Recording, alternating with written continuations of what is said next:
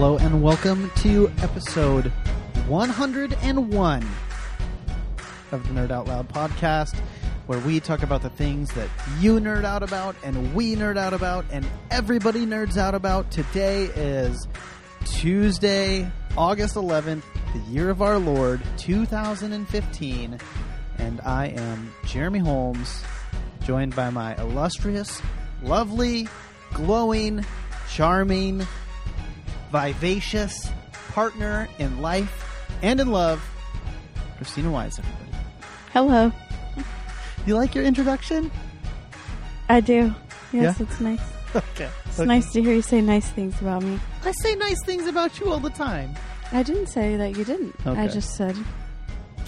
Well, here we are, Christy. We're kind of back to the groove. We had a little break leading up to the 100th episode. We had, it was almost a month off, I think. And now we're kind of back to the, back to our regular, unregular release schedule. Mm-hmm. You know, an episode a week. And how are you feeling about being back? We're back. Yeah? You excited? You full Sure. of love? You full of excitement and joy and happiness? Yes. Yeah. Okay, thank you. There you go.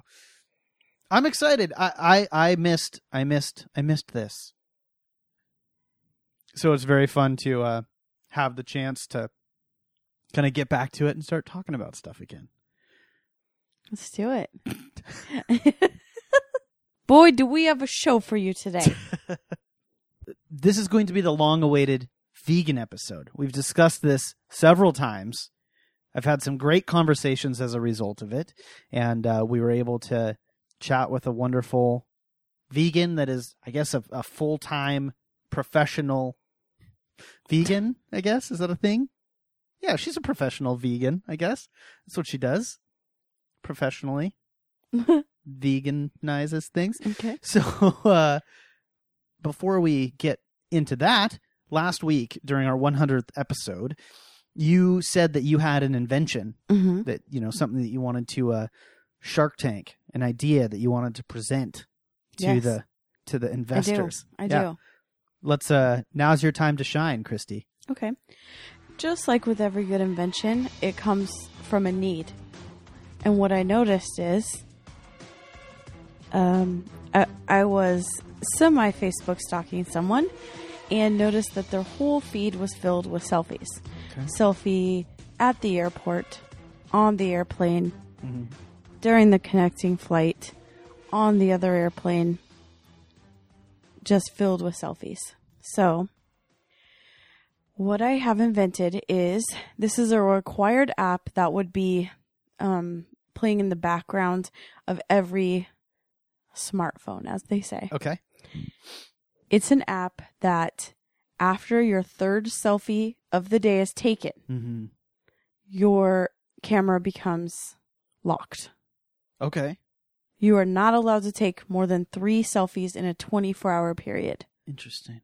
Yes. And is this just the front-facing camera, or does it? I mean, how does it detect that it's a selfie? Does it have? I mean, I'm just the ideas person. Is it a software-based solution where it's doing like some kind of face detection thing, and it can tell from the angle and the blur, the blur in the picture or whatever? Oh, this is a selfie, or is it like a hardware thing where they use the front-facing camera, so obviously that's a selfie? I'm not a developer, Jeremy. I'm just an ideas person. I see. Okay. So that is what should be required on all phones. And then how long does it lock your phone for? 24 hours. 24 No, hours. it doesn't lock your phone. It locks the camera. The camera becomes disabled Okay. for 24 hours. Let's say that there's a way to... So it can tell if it's a selfie because for whatever reason it can. Does it allow you to take other pictures that aren't selfies? I haven't decided that. That might be a later function. We just need to get this out on the market right now. Maybe with the new iOS update that's going to be coming out soon. Okay. Get that out on the market, and then maybe that can be an upgrade you can buy. But also, here's the best part, is your warning on your third photo. So it lets you take 2. It lets you take that third one. Then it just flashes, you're a douche. And then camera's disabled. Disabled. Disabled. That's it. Okay. Well, and I was going to ask you what that message should be. But you said you're a douche is what the message. It can be different, I guess. Okay. Maybe you can even customize it. I'm surprised that you don't have. I mean, I feel like. How about just stop? Just stop. I guess. Yeah. I feel like it should be a little bit more developed. I think that whether or not you can take more pictures afterwards is a pretty important. Whether you can take pictures in that 24-hour lockout period that are not selfies, that's a pretty important thing to know. Why do you dislike selfies so much? I just think that no one needs to see your face that much. Okay. And and on this one, the first time you take a picture in a bathroom mirror where the phone is visible, your phone just starts smoking and it disintegrates. You don't deserve a phone anymore. Are these photos causing harm to you in some way? Yeah. It gets my blood pressure going, Jeremy, honestly. Is there a reason that you don't just remove these people from your social media feeds if you don't enjoy seeing their pictures? I could do that. Might be an option. But also I just hate, there's a new woman at work.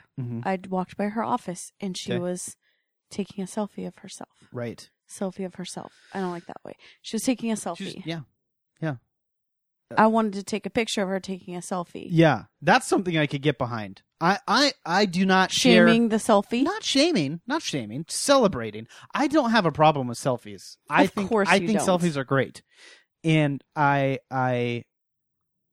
mean, even if I didn't have feelings about it one way or another, I think that it's not harming anybody. And so I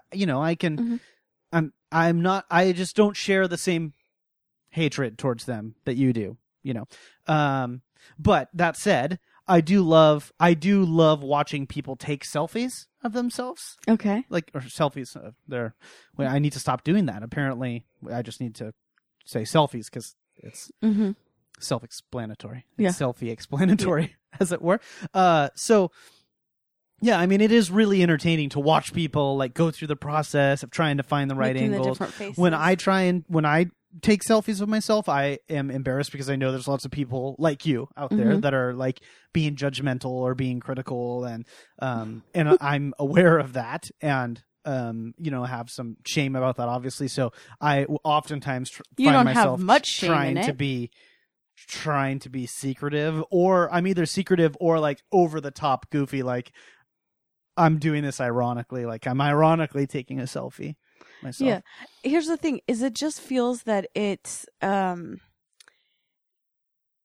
the product or the symptom or the proof of just raging narcissism that is out there in society right now. I think that there's a difference between narcissism and just self-confidence and self-esteem, though. Does someone really need 45 pictures of themselves boarding an airplane? Well, I think, and posting it. I think that it's a great way to. I mean, if you receive affirmation that way, if that's how you're encouraged and built up. But okay, we could go down this road forever. But it touched on actually an article that I wanted to bring up today. Anyway, I saw. If you're a TBTL fan, you know who Stubot is. Stubot actually shared this article himself, and it very much resonated with me. And it has to do with the selfie stick, which is something that you have also been very outspoken against. And the title of the article, this is on Super Bowl Nation or SB Nation, which I'm assuming stands for Super Bowl. I don't actually know. SB Sports. I don't know. It's on SB Nation. Selfie sticks are fine, and people who hate them are broken. By John Boyce. He broke this article up into a series of paragraphs or sentences, and I was just going to touch on some of them. It says, this article is tuned to various degrees of confidence. Changes in my level of confidence / seriousness in my statements will be noted accordingly. So underneath each sentence, there's a percentage of how confident he is in that statement. Okay. Selfie sticks are great because with selfie sticks, you can take a photo of yourself from the angle that you would like. Neat. The criticism of selfie sticks, most often said out loud, is that they're obnoxious and obstructive in crowded public settings. In certain circumstances, such as concerts, I could buy that. Okay, he's 68% on there. Mm-hmm. Although if you have it in you to be bothered by your half-obstructed view, to be barely more obstructed by a few selfie sticks, you're probably too uptight to appreciate music anyway. Try some marijuana pot. It's 100%. 100% on that one. Then he talks about he lives near, or he works near Times Square, and oftentimes walks through Times Square, and mentions that he believes that Times Square is actually the selfie stick capital of the universe. I agree with that. I mean, I haven't been there since, but I can't even imagine. Yeah. Ugh, he also said that he avoids it regardless of the selfie stick issue. But he does say it's the worst place on earth. When he is there, I have suffered literally zero inconvenience from this, from the selfie sticks. That can't be true. There are those out there who have suffered the existential horror of having been bumped by a plastic stick one time. And I don't mean to trivialize their stories or their struggles. I can tell you that this has never happened to me. Central Park is already known as like the worst place for walking and traffic. And the point about people just stop. I've seen this in Seattle downtown. They just stop in the middle of the street and take the picture and are blocking up traffic that way. Yeah. Yeah. I mean, it doesn't hurt me physically. Yeah. It's just annoying. That could be a lack of spatial awareness. I mean, it's like someone stopping their car on the freeway to take a photo. Right. Well, I think that probably stopping on the sidewalk and stopping on the freeway are a little different, but I understand what you're saying. The false problem of obstructive annoyance is the criticism people say out loud. The stick component is just the touchstone for their grievances. The problem they actually have with the selfie stick is the selfie itself, because they're waspy as hell and can't loosen up or stop inventing problems. Okay. But I would say, I mean, inventing problems or finding problems is also kind of like, that's a little bit your thing to a certain extent. Oh, with the drone strike. Yeah, I mean, it's like, sure. it's your bit. And I get that. I understand. I mean, it's not that I am hurt by this or whatever. I just find it stupid. It doesn't even really annoy me. It just, you're looking ridiculous. Mm-hmm. The next selfie you see on Instagram or Facebook or wherever will probably have likes and positive comments. Selfies are a way to boost ourselves and each other up. They're great. The selfie stick helps get more people in the shot. It's cool, fun, and unless you're a misanthrope, perfectly benign. Meaning it doesn't, no harm, no foul. And, he goes on to kind of explore that thought a little bit and points out some of the other criticism that people have brought up, mentions the narcissism thing like you and that kind of stuff. And he says, even if it does, goes on to kind of explain, even if it is narcissistic, it's still not harming anybody. That's what they should have called it, is a narcissistic. Hey, there we go. You should, I feel and like... then it should just be in big yellow letters, I'm an ass. I feel like that would actually be a really good tweet or something, or should I do it right now? Yeah, okay. Sure. So, I don't know. I mean, I saw that. We've talked quite a bit about selfie sticks. I think we come down on two different ballparks. But I will say this, you guys, with the holidays coming up, you can purchase a selfie stick or whatever, and you can, Christy would love one. If you're, we've had people mail us things from time to time. I think that she would love to get, I think that maybe she would love to get one herself for the holidays. Have you ever used a selfie stick? No. What would it take to get you to use one? I don't know. If someone had one and is like a friend had one and said, hey, let's do a group photo. I think, I have a little, I get the same little twinge of judginess when I see somebody with them sometimes, at first. And honestly, when I look inside myself and reflect upon why I think I might be feeling that way, I I think that part of me is jealous 'cause of you the want fact one? that they don't care enough to just do that. You know, that they're brave enough to just boldly do that in public so they can get the perfect shot. You know, because I feel uncomfortable just taking pictures with my phone in public. Like, it just feels kind of weird sometimes, or I feel like I need to hide it all the time, or like I'm doing something wrong or whatever.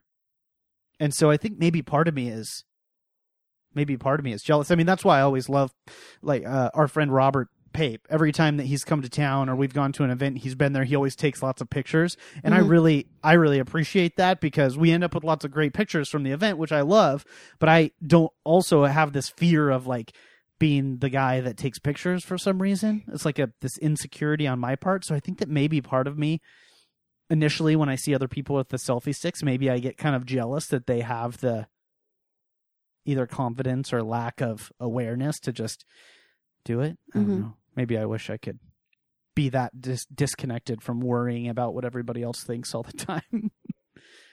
I don't know. Maybe. Yeah. But also, conversely, yes, someone that's constantly taking photos of themselves has the self-confidence, but when they go to the point of posting it, hoping to get likes, it's a false sense of self-confidence, because Is it, though? I think so. I think that they're doing it because they want people to make comments, or they want people to like the photos. Yeah. Or Do you like compliments? Ish. Yeah. So I feel like that's a normal thing for people to want to like compliments. Yeah. When you post 10 within an hour, though, no go for you. I think that there's something else. Yeah, I think something's broke. Yeah. In you, not me for being in me personally, or No. somebody that. Oh, okay. Well, yeah. Well, maybe I would love to hear from our friends or the listeners. Enthusiasts. Yeah. Pro Enthusiasts. selfie, anti selfie. Let us know. Tweet us or whatever. Comment on Facebook and let us know how you feel about selfies. Because I'm curious where other people fall on this. And I just discussion. want to define that selfie means a photo of you that you've taken. No one else is in that photo. Well, I think there could be. No, then it's an ussy. Okay. I'm serious. Yeah. I don't get that nitpicky. I'm It not bothers against you me. taking a picture of, like, you just posted one, right? Of the two of us, and you manually took the photo. Yeah. But That's not the same as me taking a bunch of photos of myself doing different random things and posting it. There's a difference. So for you, there's a delineation there. Okay. All right. So we only want to hear about how we just defined selfie. Well, I'm interested in everybody's take, because maybe they don't fall in line with that definition of selfie. Maybe to them a selfie is, as long as it's a picture taken by an individual. Maybe there's other people in the picture. Maybe there's not. Maybe. So let's wait and hear what people have to say about it. But what I'm against is the self photo. Just you, of just the one person. Yes. Okay. Yeah. That's what's the annoying part. I mean, I told you before that my family had a whole thing back in the day of digital, not even digital cameras, 35 millimeter cameras and we called it self-portrait. And it would, wherever we would go, we would do that. And someone would take it, and sometimes it would be of just of our foreheads, because we didn't get to see a preview of it. Maybe that's why you're so against this, because it's just old news to you. You've been doing it forever. Yeah, we invented it. Yeah. Okay. All right. So when I'm saying, but I just want you to know and understand, and the listeners too, understand that when I'm saying selfie, that is the parameters of which I'm talking about. Yeah. Yeah. Yeah. I mean, I can see where you're coming from, and I understand your point. I just don't think I agree with it. But Okay. I respect you for believing that. Okay. Okay, so we also got, if you go to nerdoutloudpod.com, we have all of our contact information on there. There's our Facebook, our Twitter. There's a phone number. You can call and leave a voicemail. You can text it. There's email address. There's a form. Somebody filled out the web form. on our site and sent us a really nice message over the weekend. I just thought I would read it. It's a way of saying thank you because it touched my heart. Okay. Hey, Jeremy, I just wanted to say that I really enjoy your podcast. I discovered your podcast about a year ago and have to say that it's gotten me through some tough times at work. I work as a cook for the U.S. Navy on a ship that I'm going to leave out for anonymous reasons. Listening to your podcast has really made some boring hours pass by fast. I hope to listen to your full podcast library and those of TBTL, I Doubt It, Little Red Bandwagon, and Eureka when my ship goes on deployment. Thank you so much for the entertainment. Oh, that's so nice. That was very nice. Yeah. I wonder how he heard about us. Yeah, I have no idea. I'm going to write him back and send a little thank you message or whatever. And I thought that was cool. If he actually digs into the back episodes of all those podcasts, hopefully he's going to, I guess he's going to be on deployment for, usually people go out for a year or two. Mm-hmm. So I guess that'll be plenty of time to catch up because that's a lot. That's a lot of content. But I love hearing that. I love hearing that he found us. And I also love hearing that, we talk about other shows on this show, and it's spilling over onto those guys. So our friends over at Eureka and I Doubt It. You're welcome. I just thought that was cool. So anyway. Yes. And if anybody else wants to, you can send us messages. They don't have to be nice. They can be. They could be mean. We'll probably read the mean ones too. But yeah, you can just go to nerdoutloudpod.com. All of the contact information is on there. So now that we've had an extensive discussion about selfies and your Shark Tank situation, let's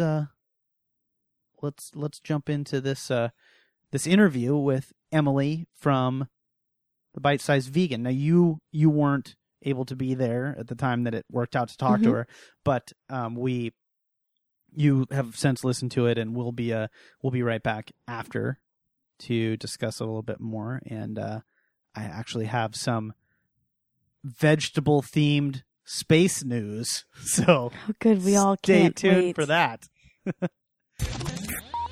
So this show is going to be about veganism.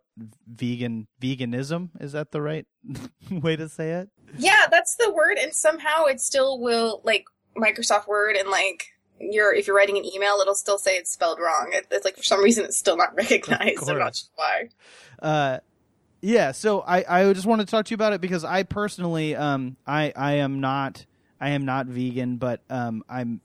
Then I can't continue this conversation.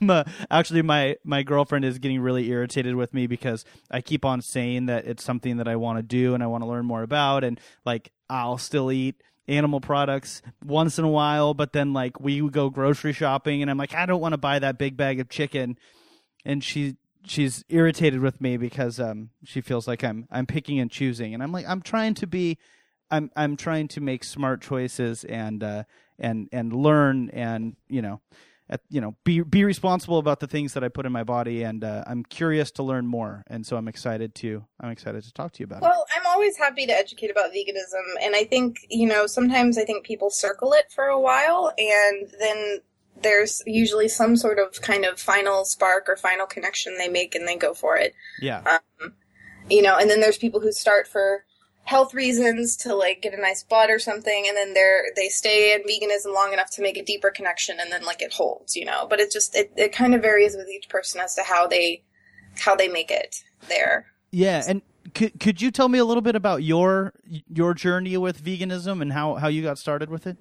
Yeah, absolutely. The funny thing is most people have what's called a veganiversary, which is like, the anniversary of the day they go vegan. And I actually don't have one of those because I don't even remember exactly when it happened. I do know that my mother tells me when I was 4 years old, I started to refuse to eat meat or anything I could tell was once alive. Mm-hmm. Like I wouldn't do it. And, it's kind of been with me for a long time. I was always into nature and animals, and I went to like, wildlife camp in the woods, and, would come back and plaster the well, you know, all the girls had like teen idols and stuff. I had like endangered animals that I would put up on my wall, and I would, you know, try to educate people, and I'd go around the neighborhood. Instead of selling Girl Scout cookies, I got a kit from the Dian Fossey Foundation and would educate about the poaching of gorillas. And people kind of laughed me off because I was super short and just this little kid. And they're like, oh, isn't that cute? And I was like angry. I was like, the gorillas are dying, you know? So I've just always kind of been like inclined towards that to an extent, but it's also been a journey for me as far as, for me, the journey has been more finding my voice as an activist rather than, you know, just being a vegan, like, you know, trying to find how do I talk about this, because I never really, and I still feel like I'm growing and learning, but it was kind of like figuring out like how to best, you know, educate about veganism in a manner that's approachable, but I never compromise on the issues and my values, but I also try to come at it in a way that is effective and approachable for people who aren't yet vegan. You know, but without, you know, giving leeway and saying like, oh, well, it is okay to do this. At the same time, though, kind of more of a gentle introduction, but also incredibly fact-based and well-researched is kind of what I aim to do. And so I should probably back this up. I never really formally introduced you. You are like a vegan educator by trade. Like, like that's your job, right? Yeah, it somehow became that. And I mean, I think on my about section it's something like I'm an artist, activist, and bite-sized vegan, you know, like, cause I'm still very short. But yeah, I have become a full-time activist, educator / artist, and which is pretty phenomenal, honestly. But that's what I do. I spend usually at least 90 or more hours a week, you know, working on my channel and my videos, just because the bigger educational ones take so much research to do. And it's a lot of work, but I love it. Yeah. You know, and I love hearing from people who, you know, have changed their lives or their entire families have changed their way of eating and approaching, you know, animals and all aspects of their lives just from watching the videos. And then I'll have people who are like, you know, like, I'm not quite there yet, but I'm still watching and I'm going to get there, you know? So there's all kinds of different people that it ends up reaching, which is pretty cool. Yeah. And when you say, fact-based or research-based, are there a lot of misconceptions out there about veganism that you have to respond to, or?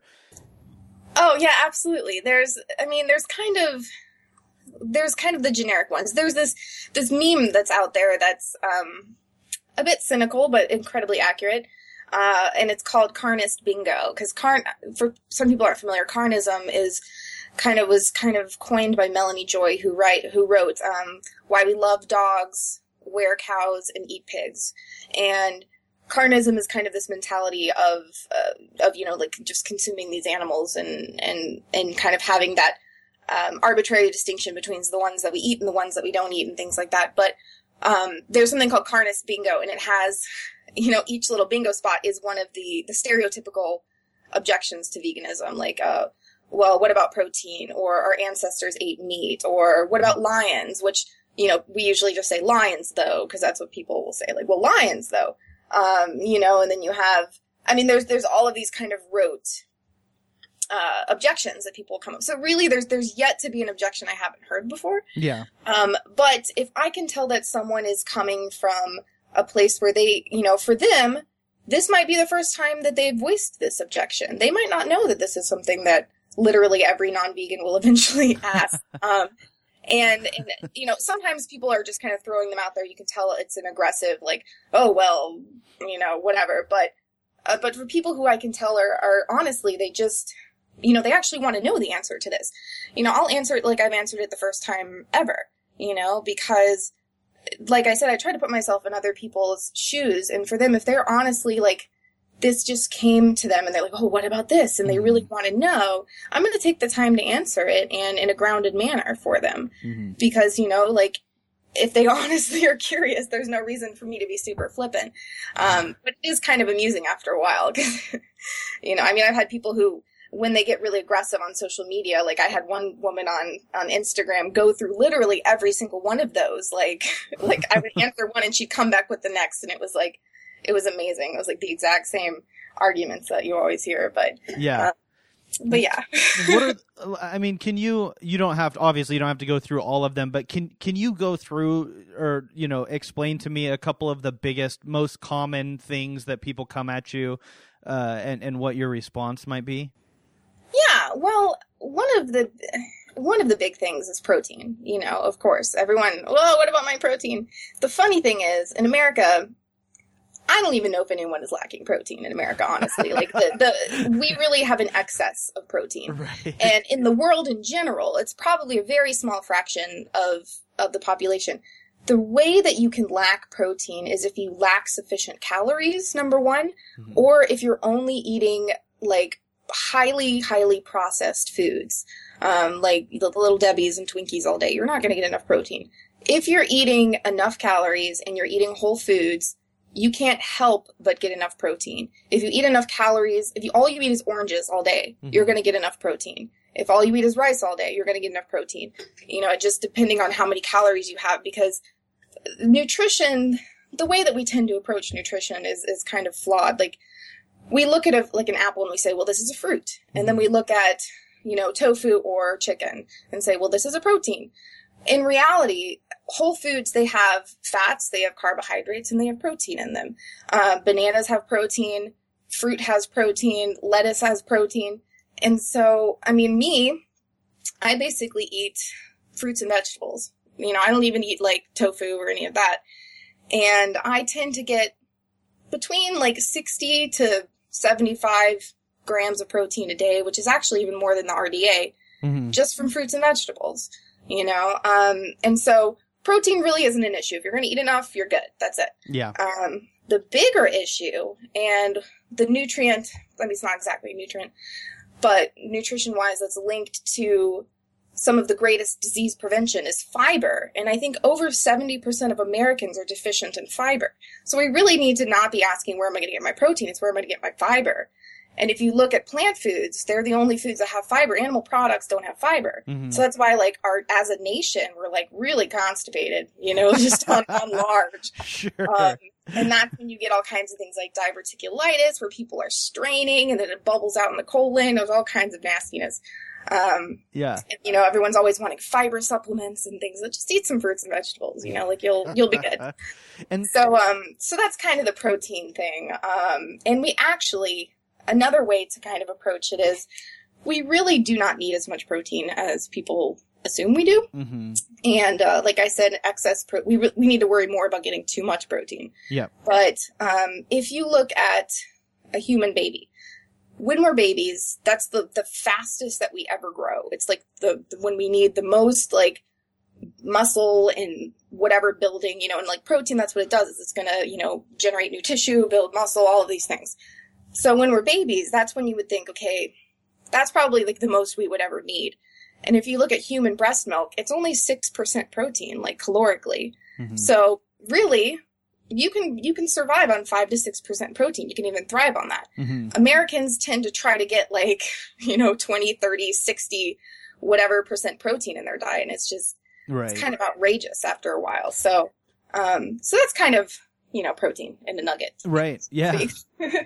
And so you said you don't eat tofu or anything like that. You're primarily just like fruits and vegetables. Yeah. And I don't really, a lot of YouTube channels on vegan YouTube channels or vegan blogs or anything vegan. It's like a lot of times it's about, cooking and recipes and I don't really do those too much. I think I've done 1 or 2 videos where I talk about where I eat, because what I want people to know is that to be vegan, you don't have to eat the way I eat. You don't have to eat just fruits and vegetables. You can be a junk food vegan. Veganism on the whole is a healthier and an improvement, but that's not to say you can't do it unhealthily. You definitely can. Oreos are vegan. Sweet chili Doritos are vegan.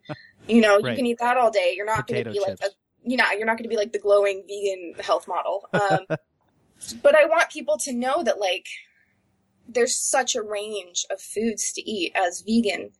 And I find that when people go vegan, they tend to broaden their culinary, concepts, because if you go, I mean, really, if you look at what, we typically eat as Americans, or even by and large, if you look at cooking shows, what is it? It's meat with some cheese, and then some meat with cheese on it, and some cheese-filled meat, and there's not a whole lot of variety. Mm-hmm. Whereas with vegans, you almost have to get more creative, and there's kind of, you broaden your scope, because it's right. Well, I'm not going to do meat covered in cheese, so maybe I'm going to do something else. Yeah. But the thing I tell people is, you don't have to go from being, kind of a standard American diet to being a raw vegan who, does coffee enemas or something, which creeps me out. But, you can literally take what you're eating now and substitute vegan options. If you wake up and you have cereal and milk, wake up and have cereal and almond milk. If you like sausage and bacon, get some vegan sausage and bacon. You don't have to change your life in one step, literally just substitute. And then eventually, if you want to start adding fruits and vegetables and get healthier, do it. If you want to stay a junk food vegan, do it. My motivation is always ethics based. And so I don't care what you eat as long as it's vegan. The animals could really give a crap how much you weigh and what you look like. As long as you're not eating them, they're happy, know?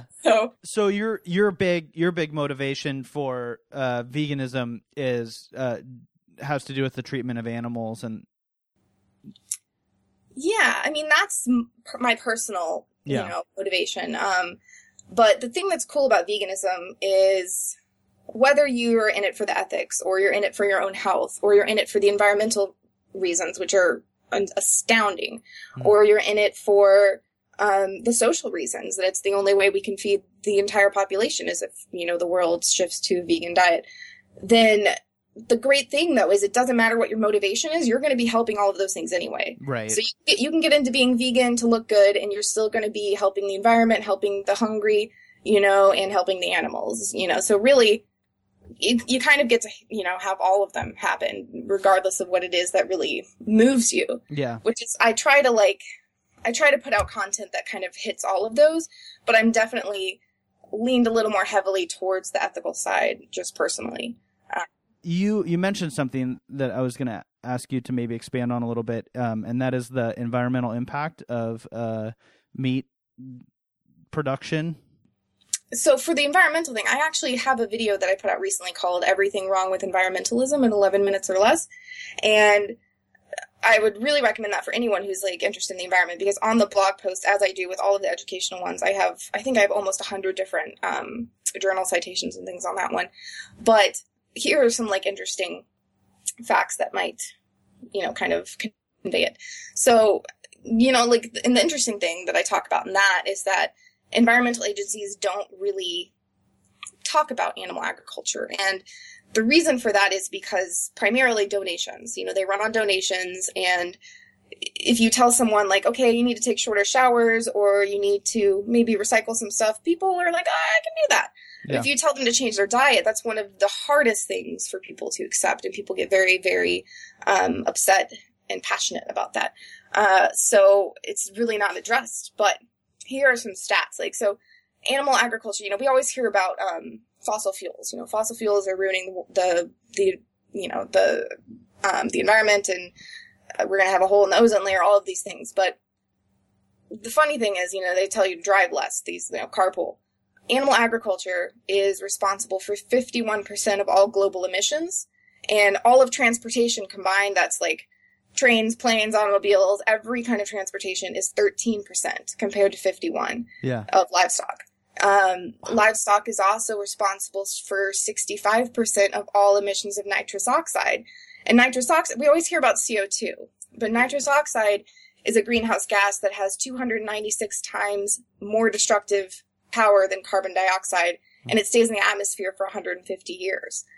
And the thing is, you also, like I said, we always hear about carbon monoxide, or dioxide, but when you, if we were to stop all use of fossil fuels, like gas, oil, electricity, all of that, we're still going to exceed our carbon emissions, just based on animal agriculture. Right. And if you make a change in CO2 in the environment, it takes over 100 years to show any significant change.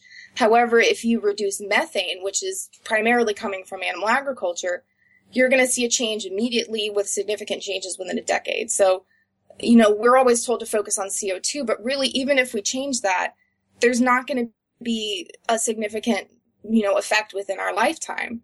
And then, there's so much when it comes to water, they focus on home usage, like take less showers, things like that. But 5% of water consumed in America is in the home. And then 55% of water in America is used for animal agriculture. And then a third of the fresh water globally is used for animal agriculture. There's things like the Greek yogurts. Everyone loves these Greek yogurts. Like a 6-ounce serving of Greek yogurt takes 90 gallons of water to produce. 1 stick of butter takes 109 gallons. 1 pound of beef takes 2,500 gallons. So what I did in this video is I looked at like a standard American consumption of meat, dairy, eggs, all of these things for 2000, which is when we had like the latest one where they had good stats. And if you went vegan for 1 year, based on those statistics, you would save the same amount of water as if you didn't shower at all. This is not taking short showers, just not showering. For 66 years if you took 15-minute showers, or close to 100 years if you took daily 10-minute showers, both the water-saving shower head. So it's just like, the changes you can make by going vegan are just not even close to any of like the right. Go green tactics. Why do you think it is that we have such a blind spot to this stuff? Like, like you said, people are up in arms about fracking, or people are up in arms about whether your sprinklers are on or not, or animal testing, where at the same time, if we all just stopped consuming animal products, it would make a much more significant impact. So, do you have any thoughts or ideas as to why people just seem to not make it an issue? Yeah, and I get that question a lot, especially from vegans who are like, "Oh my gosh, I don't understand. Why do the people not get it?" And I did a video that got a lot of people angry too about the Yulin Dog Festival, because it's the same thing. Like, people in America freak out about the Yulin Dog Festival, because they're killing 10,000 dogs and they're, slaughtering them and beating them to death and all of these things. And that's horrible. I'm the first person to say, like, obviously I don't think that's okay. But the strange thing is that, we say, how could they do this? And then meanwhile, we're eating bacon and beef and chicken and eggs. And, right. And what people will say is, oh, well, these are someone's pets, or, oh, well, they're beaten, and in America, we treat them nicely. Like, go to a slaughterhouse. We do not treat them nicely. Like, I have the footage. And that's the thing. In that video, I did not put any graphic footage for a reason, because I wanted people to actually listen. But any person who commented that, I'm like, look, I have some footage I could send you. If you want to see what it's actually like in these slaughterhouses, pigs and chickens get dumped into scalding water all the time, which they also do the dogs in Yulin. Cows make it past the captive bolt guns, and they're alive when they get their throat slit. They're alive sometimes when they're dismembered. They're fully conscious when these things happen. And just because it's happening in some factory somewhere with, sterilized floors rather than the back alleys of Yulin doesn't make any difference to that animal who's dying. For them, it's the same heart-wrenching experience. So, I think the distinction that we tend to make, and it's completely just social indoctrination, because if you grow up in one country, you're going to be eating dogs. If you grow up in another country, you're going to be loving dogs but eating cows. And then if you grow up in India, you would never eat a cow. So it's just like, there's no real reason. It's not based on intelligence. Pigs are smarter than dogs and smarter than some 3-year-old children in some tests. Mm-hmm. So it's not about that. It's arbitrary. And I think, to get to your actual question, I think one of the big reasons that people just will not make this connection, or just refuse to actually change their diet, is honestly, a lot of it is comfort. A lot of it is the fact that as humans, we don't like change collectively. We don't want to do anything that's going to inconvenience us. And that's kind of a surface reason. I think one of the deeper reasons is that when you come to the point of if you come to the point of saying, okay, there is no difference between a dog and a pig, and what I'm doing is actually, I need to actually change my behavior, and I need to change the way I eat. I think that it can be so difficult to face that, because if you kind of open your mind to that and admit that, you're kind of having to be like, I have participated in this violence, and I have participated in this injustice. I've been a part of the destruction of the environment and taking food from the hungry. And, I've been part of this entire, horrific ordeal that is happening. And I think that actual, acknowledging that is really, it's really difficult, and it's really heart-wrenching, because most of us want to think that we're good people, and we want to think that, that we wouldn't harm an innocent being, and so, but if you're going to go vegan, you kind of have to confront that, you have been doing those things. Mm-hmm. And I think that sometimes is a little too much for people to get to. And so what comes out instead of that is, oh, well, I need my protein, and oh, well, the animals are treated nice, or oh, I buy organic, humane, free range, or, mm-hmm. I know the guy that, raises the chickens I eat, and all of these things that really, I don't think are really at the core of the objection. I think it's more so that, people don't want to think that they're bad, mm-hmm. Mm-hmm. So I think, to me, and this is obviously this is just my own opinion, but to me, I think that's more at the core than anything else. Yeah. That is very well put. Stings a little bit personally, which is good, right? So I have a few more questions, and then I will let you go. I want to be respectful of your time. But these are probably the softball questions that you get a million of, but I'm curious about. And whatever, let's call this veganism for dummies. Let's say, today I here's my struggle that personally that I've had. I want to I want to be vegan, and I go to the grocery store and I have no idea what to do. I Googled, whatever vegan shopping lists and wrote some stuff down, and then I just wander around and fill my cart with, $200 worth of produce, and then go home and eat half of it while the other half rots away or whatever. What can you just give me starting tips for the newbie? Yeah. Well, and I mean, there are all kinds of different vegan starter kits you can find through organizations like Vegan Outreach and stuff. And I've been meaning forever to create an e-course on this. But I think kind of I said when we were talking at the beginning, I think, I don't even know, more informally perhaps, is to take it kind of look at what you're eating now, look at the habits that you have, and if you want, literally substitute, mm-hmm. And what I tell people in the beginning is, don't freak out at this point about, tiny byproduct ingredients, once you get further into being vegan, you can start to refine things a little more. But at this point, focus on, is there meat? Mm-hmm. Is it dairy? Is it eggs? Mm-hmm. And if it's not those things, then kind of just, and honey, obviously you also want to avoid honey, but kind of focus on the big stuff, at first. Then you can kind of get into the minutia, because, there's different, things that can, carmine, is, carmine and carminic acid. It's a red food coloring that also does, it's red and purple and things, and it comes from, the crushed pregnant beetles, and that's the Starbucks strawberry frappuccino used to have that, and then, people found out, and so they changed it. But, I wouldn't worry about that so much at this point. So going into the grocery store, one of the best kind of simple ideas is to shop on the outside. You're going to get the produce, you're going to get the fresh goodness. But you can also, go to some of the most basic staples, beans and rice. And that's another thing people wonder about budget. Beans and rice, super cheap. And it's totally vegan, fruits, vegetables, beans, rice, quinoa, which sounds kind of foofy, but, if you're it tastes someone, good though. Yeah, it does. It's good.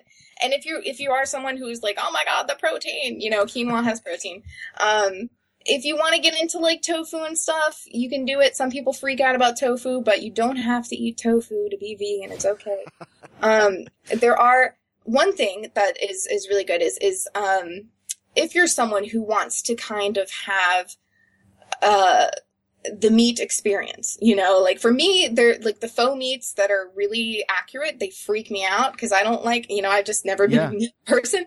But Beyond Meat is a brand that like they pride themselves in like creating the texture, like the taste.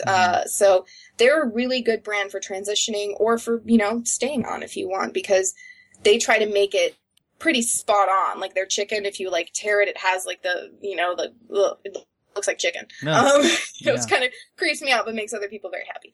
So, I mean, that's something you can kind of do is do like, you know, meat substitutes, do dairy substitutes, Daiya cheese. It's like Daiya, is a really great vegan cheese. Vegan cheeses back in the day were like cardboard. They were awful. But now they have cheese that melts. They, you know, you can even make your own cheese. You can make nacho cheese.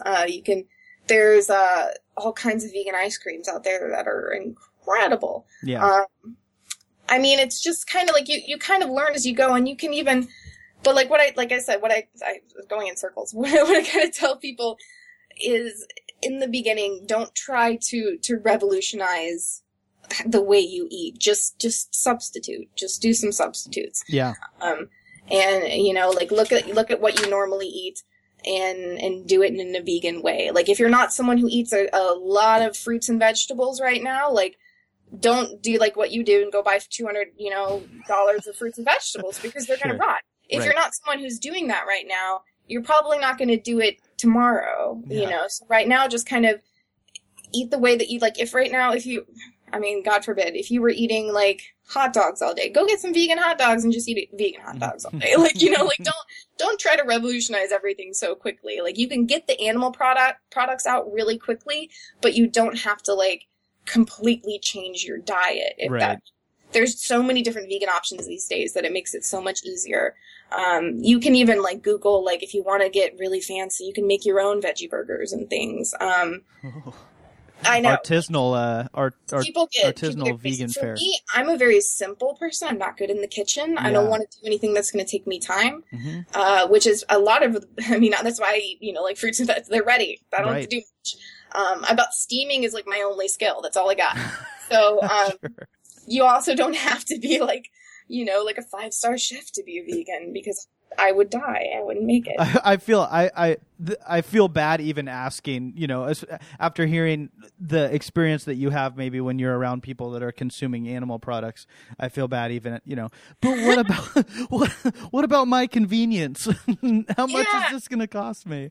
No, and that's I mean, that's the thing. I think sometimes it's important to kind of, I mean, for me, it's important to put it in perspective, you know, with ethics. Like, is my desire, is like my appetite and what I want to eat or like what tastes good to me or like, oh, well, I like it. Does that really matter more than someone's life? Like, I mean, that's how I look at it. And that sounds kind of crazy to some people or harsh because they're like, oh, it's just a pig, you know, but it's like, you know, like really, like what is it my right to like say like, oh, you have to die because I like bacon?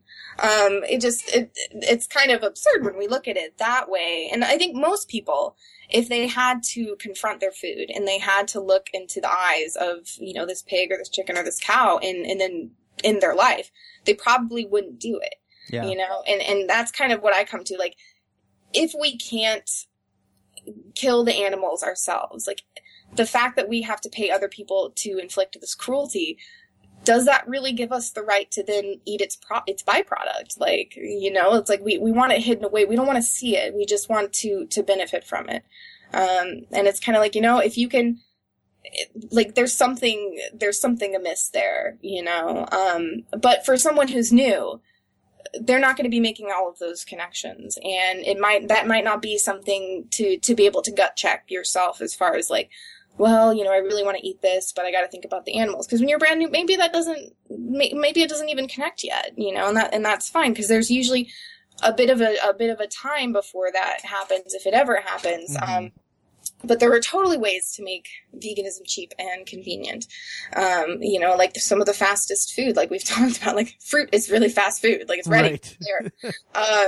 You can packmate with dates. Oh my! If no one's ever tried. Okay, so a lot of people, when I say dates, they've tried like the shriveled, nasty, dried, hard as a rock, like Deglet Nor dates in their like grocery store, and they're disgusting. If you order like really good dates, like some organic medjool dates, it's like candy. It like melts in your mouth. It's like the sugariest, tastiest stuff you can ever eat. If you're a big sweet tooth person, like they will make you so happy. And dates are great for flying and stuff. You pack them, they're very compact, they're more calorically dense, but it's not letting people, oh, sugar, I can't have sugar. It's not, there's a difference between processed sugar and sugar that comes in a beautiful fiber package that slows the absorption of the sugar into your bloodstream, you know? Right, so, yeah. And that's what fruit is, unless you're like juicing it. Like you're getting the fiber, you're getting, all of the, you know, like the nutrients, like they're very nutrient dense, that you need. Bananas are great for that, you know, all kinds of fruit, very fast food. Like I said, beans and rice, super, super cheap. There's even some ramen that's vegan. I mean, come on. I have a friend of mine who was homeless for a good period of time and was vegan. Like, so it's totally doable. Yeah. And more there are, you know, more vegan restaurants out there, and a lot of the things that people eat already are vegan. They just don't think about it. One video that I would recommend people checking out if they're worried about convenience is I have a video called, and if you go to my website or you go to my YouTube channel, on YouTube channels, they have like, if you go to the actual channel page, there's a little search. It's like a little, what is it called? Not a microscope, magnifying glass. And you can like search for a term. So there's a video called, Vegan Gas Station Food Challenge, where I was moving from Florida to Massachusetts, and I stopped at this podunk gas station in the middle of like, you know, backwater Florida. And I went into this gas station to see what was vegan, and there was a lot of options, you know, and it's a freaking gas station in the middle of country, you know, so, there's a lot more like kind of hidden things than people really think about. Yeah. And you can get all kinds of good, they even have, I was really surprised, they had these like specialty vegan cookies there, which was really weird. Like this is not like, you know, Florida, number one, is not super vegan friendly, and this was like super like country area, Florida. So, you start to get more of like the vegan radar eventually as you get into it. Yeah, I'm sure. Find options. Well, Emily, I really appreciate you taking the time to talk today. Yeah, absolutely. I want to make sure that people can find you if they're looking for. Is your website the best place for people to go? Yeah, I mean, you can go to bitesizevegan.com.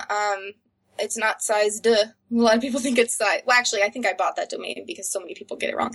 But yeah, you can go to bitesizevegan.com. There you can also find my YouTube channel, which is the kind of the backbone of everything, and my other social media links. You can contact me through my website.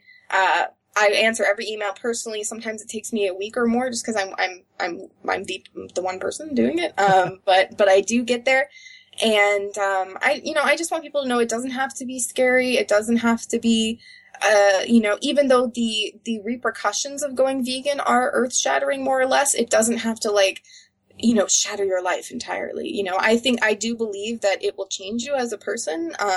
But it's not going to happen overnight, and it doesn't have to be this huge, oh my God, I'm going to go vegan, and another thing too is like, there's no prerequisite, like for a vegan type, like you don't have to be a liberal, you don't have to be a hippie, you can be a Republican vegan, you can be a Christian vegan, you can be a Muslim vegan, like it's no respecter of persons. I've always said there are enough animals to not kill and enough cruelty to not inflict for all of us. Like there's no typical vegan. Yep. Anyone can be vegan. Yeah. So that's just kind of what I want people to know.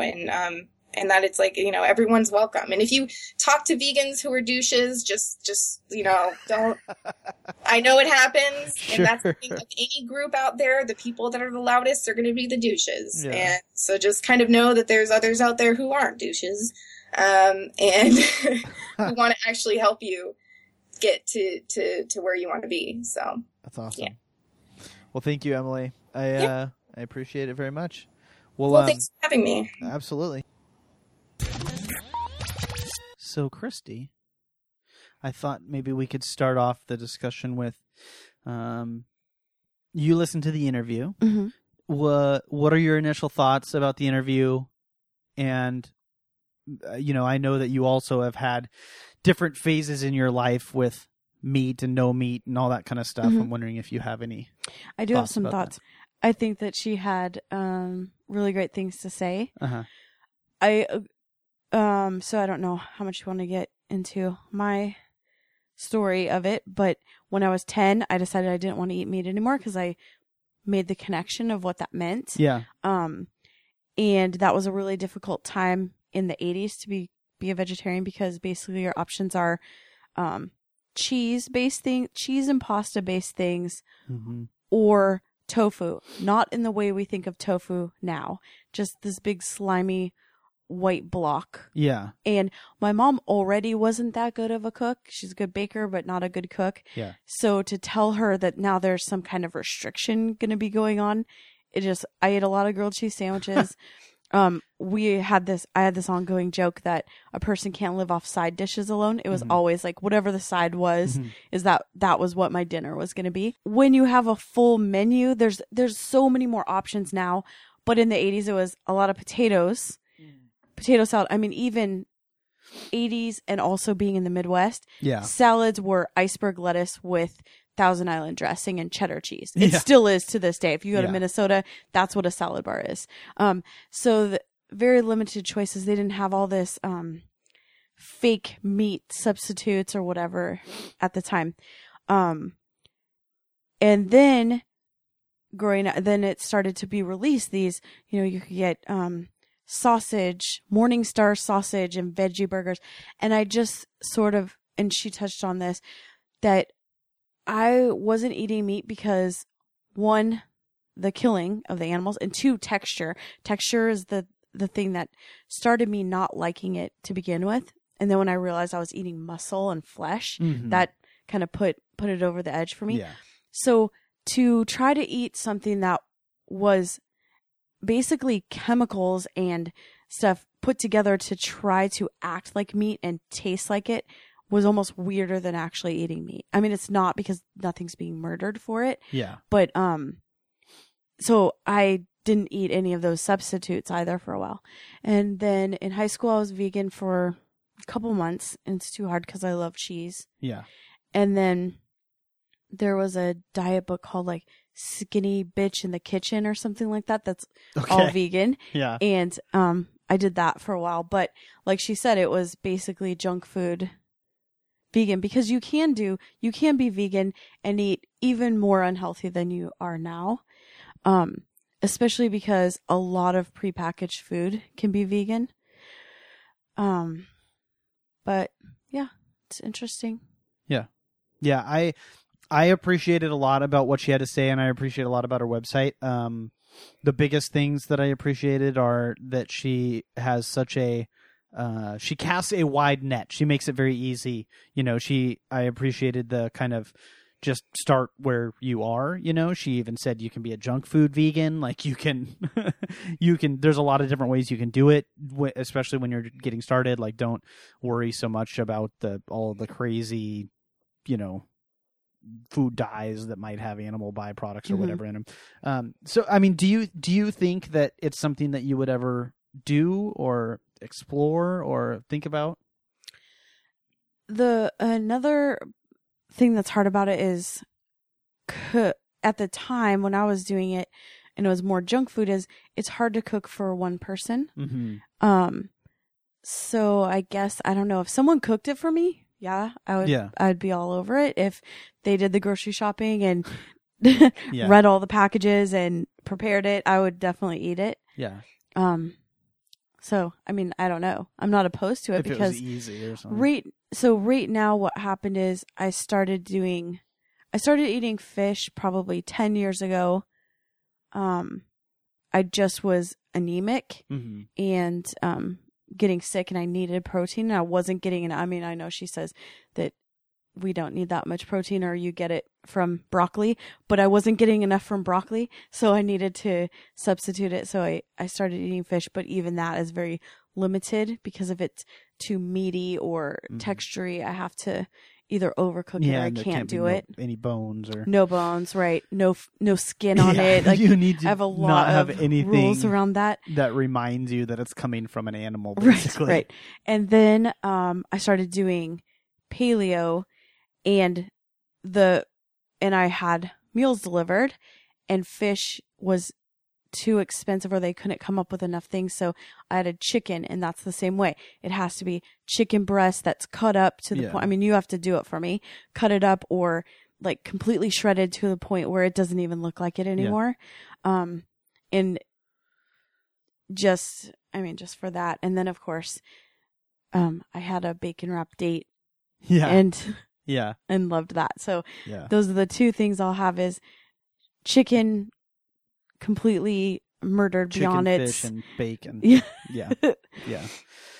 Yeah. I mean, I tweeted today something like I saw a tweet from the Seattle City Council saying that we're at like stage 2 water rationing, and they're asking people to cut back on showers and to be aware of that kind of stuff. And I just thought, like, I just tweeted, hey, this is if we're that worried about if everybody stopped eating meat, we'd save a bunch of water, which is something that I have always known to be true.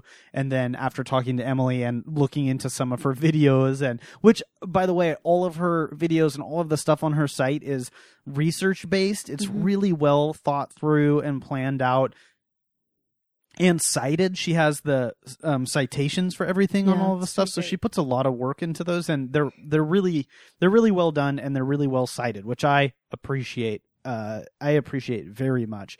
But somebody wrote back to me and said, are you becoming a vegetarian? And, this is something just on a personal level that I've been thinking about for a while, because I've been just, as you like watch different documentaries, and just through the course of learning about stuff, like talking to Emily about that stuff, watching those videos, reading some of the stuff that people post, that kind of stuff. I am becoming more and more aware, or it's become something that I'm more and more interested in. So somebody wrote and said, are you becoming a vegetarian? And my honest response when I think about all of this is that I'm kind of running out of reasons not to. Like if I look at it in just a sane, rational way, I kind of try and look at the world through, what I'm here for, whatever 70, 80 years or however long I'm going to be here. And, I feel like we are, hopefully regularly progressing and evolving as a society. And, I have hope and goodness in my heart, and hope that we're improving and, trying to take care of the world that we live on and all that kind of stuff. Just like want to be a responsible citizen of humanity.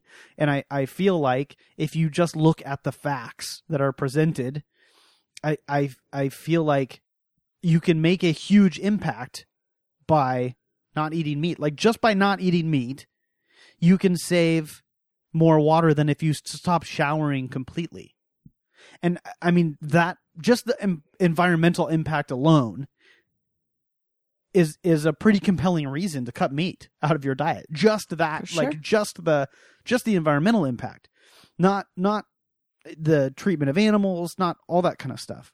So I feel like, I don't know, it's so weird that I can, and maybe a little bit upsetting that I can have that knowledge. And,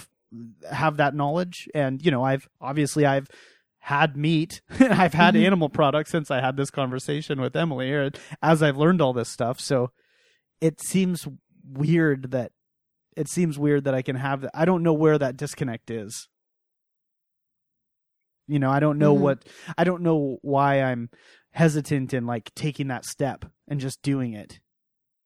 Yeah. What I don't understand is how people justify the different animals they're willing to eat, and those that are, it's murder if you kill a dog and to eat it. Yeah. It's disgusting and it's gross, but it's okay to kill a cow. That's dinner. It does. I struggle a lot with the hypocrisy, and I doubt Dollemore has been talking about this on their last couple of shows. Episode 145 and 146, their last couple shows that they put out, they've been kind of touching on this as it relates to the whole Cecil the Lion situation, which that's old news at this point. Everybody's moved on to the new thing that they're upset about or whatever. But it does feel hypocritical to me that I saw so many people being so wildly outspoken about the egregiousness of this Cecil the lion being murdered or whatever, all of those people consume animal products. Mm-hmm. And so the rage feels very displaced. Well, you don't know if all of them do. Well, okay. The majority of them probably do, or a very large majority of them probably do. So it just feels very misplaced, and it feels very hypocritical. I don't know if maybe it's a way for them to, because I mean, I agree that it's bad, and I also agree that, you know, the treatment of animals and the environmental impact of animal products that we consume and all that kind of stuff, I also agree that that's bad. I'm not saying that it has to be one or the other, but I just it feels very misplaced to me, and it's very curious to me that we as a society, it feels like, you know, there's lots of smart people out there, and so I feel like even if you don't give a shit about the animals, look at the environmental impact. Look at the the financial impact, or the economic impact, I guess, of these animal products. It's expensive. It's wasteful. I mean, I just feel like even from an economic perspective, from an environmental impact perspective, like that enough seems like it should be at least something that we're talking about more. Like, I'm not trying to be militant, like this is something that needs to be forced on everybody. But it seems like maybe something that at least could start to become more of a main conversation piece. Mm-hmm. You know what I mean? Yeah. I mean, I've seen 10 news stories about not watering your lawn, but nobody's talking about the fact that that's, you know, watering your lawn is, or, you know, all of our municipal water usage or whatever, that's 15% or whatever. That's a very small percentage of the water usage that the amount of water that we use as a country. So it seems weird to me that it's not more of a primary conversation, and I'm not quite sure where that disconnect is. Well, just the land that's used for food to feed the wild or the livestock. Yeah. Could, if they replaced it with crops that could feed people, there would be no one hungry. Yeah. I mean, they could feed all of the homeless people. They could feed all of the children that don't have food to eat. So why do you think it is that we're not all I mean, why do you think it is that there's not legislation going to place about like this, or, you know, what would the legislation be? Oh, I don't know. Tax meat a shit ton, or put like a water usage tax on these animal products that use such an egregious amount of the resources. Problem with that is that then the farmers just get subsidies to make up for that. Mm-hmm. I don't know. I mean, I'm not saying that that's not a good idea, but I don't think taxing something that much, I mean, that just makes it harder for people without resources to be able to get nutritious food. Mm-hmm. And I'm not even arguing about whatever, that it's not necessarily that good for you. Oh, okay. I'm just saying that when they do a calorie balance of people under a certain income and they're barely able to function with the amount of calories that they're getting per day, and then we say, oh, but that ground beef that you're using to feed your family for a week, and it's easy to stretch it out and put in a bunch of ingredients, you have to pay $3 on top of that. Mm-hmm. It just seems. Yeah, I mean, I don't know that that's necessarily. That could be it. I won't pretend to have a full understanding of the subject. I think people need to make themselves aware of it and choose it on their own, and that will be less supply and demand. That's how that's how it works. Yeah. Free market system. Baby. So if everyone was aware of it using water and everything, and also where they can get their calories, but that's the problem, is that an organic orange is how many more times, I don't even know the numbers, than buying a Twinkie. Mm-hmm. And if you're there are cheap solutions. Rice and beans and that kind of stuff is cheap. The meat industry is a very rich lobby. Mm-hmm. It will never go through, and they make it so that these things don't get known. There's little documentaries you can watch. Fork Over Knives. Mm-hmm. What is it? Diet for a New America. All those things are great. Food Inc. That's a really good one. But at the same time, it's just they make it cheaper and cheaper, and the government is subsidizing that.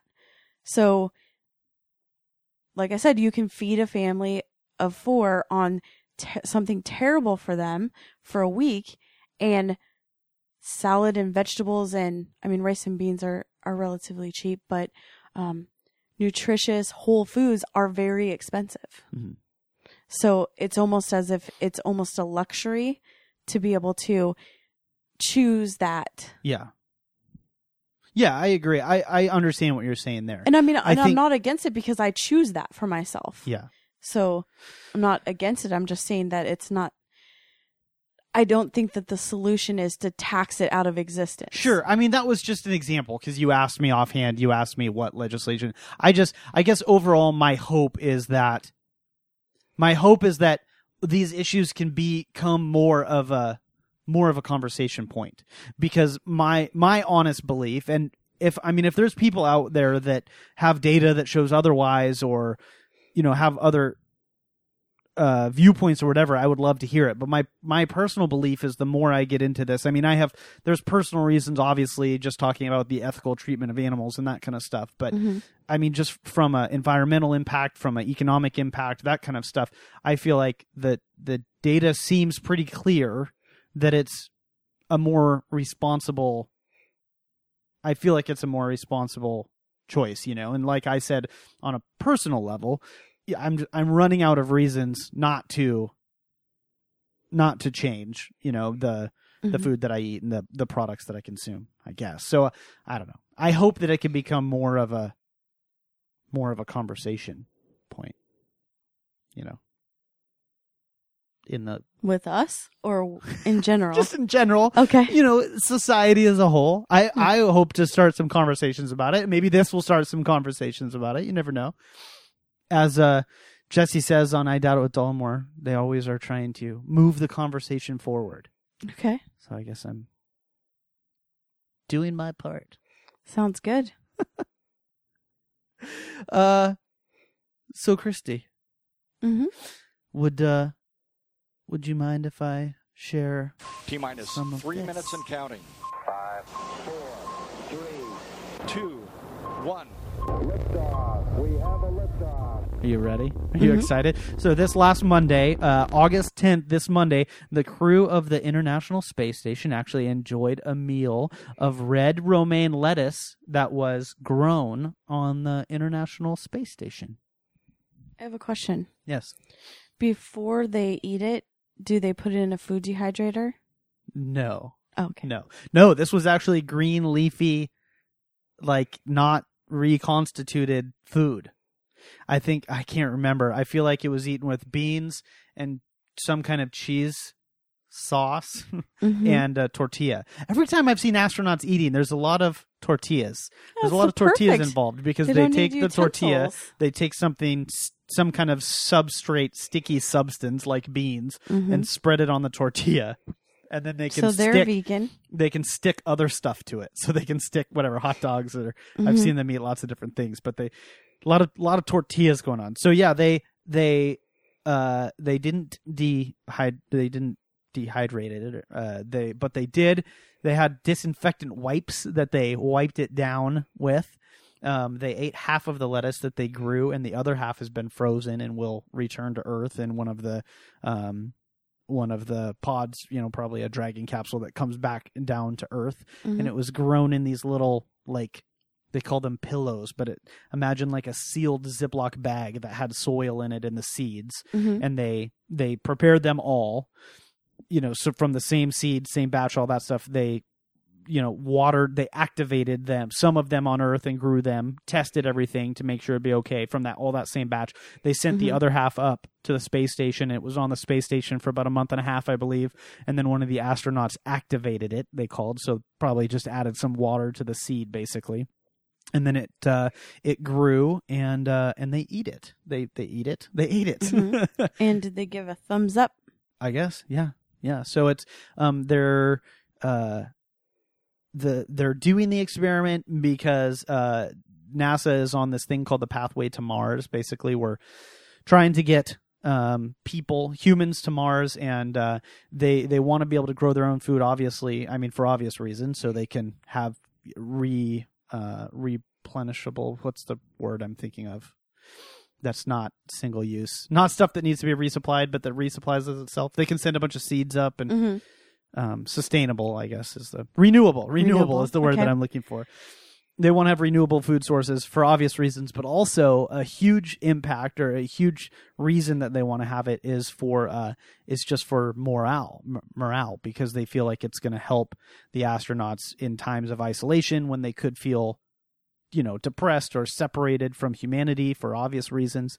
It will help them feel better emotionally to be able to have fresh fruit and vegetables and things that they can actually eat, which is part of the reason that they're doing these experiments where they're growing food on the space station. I'm just glad they don't dehydrate it first. Yeah, why? Because all the space food is dehydrated. Oh, yeah. Yeah. It was a joke, Jeremy. I see. Space joke. Oh, I see. Got it. Thank you. Thank you for that, Christy. You're welcome. You can use that one if you want. I appreciate it. All right, well, we're a little longer than we usually record. We're this is a little bit longer episode than we usually put out, but we had lots to talk about. Good. Christy, is there anything else you wanted to say, or do you want to take this plane in for a landing? Let's land it. Let's land this bad boy. Guys, be sure to check out our guest's website, bitesizevegan.com. She's got lots of great content on there, all of her videos, her YouTube channel. Like she said, it's kind of the backbone of what she does, but there's links to all of her stuff on the website. And it, like I said, it's well thought out. It's I don't know. It's got me thinking quite a bit anyway. So I definitely appreciate her coming on, and we would love to hear your thoughts, you guys. Are you a vegan? Are you not? Are you pescatarian, or whatever? What do you consume, and why do you choose to consume, and do you care, and do you think it matters? And will you take a selfie of yourself while eating a piece of tofu? Is what we want to hear. And you can find all of our contact information, nerdoutloudpod.com, Facebook, Twitter, all that fun stuff is all on there, and we would love to hear from you. So, with that, Christina, do you have any last words? Never eat cake for breakfast. Especially if it has animal byproducts in it. Let your nerd flag fly.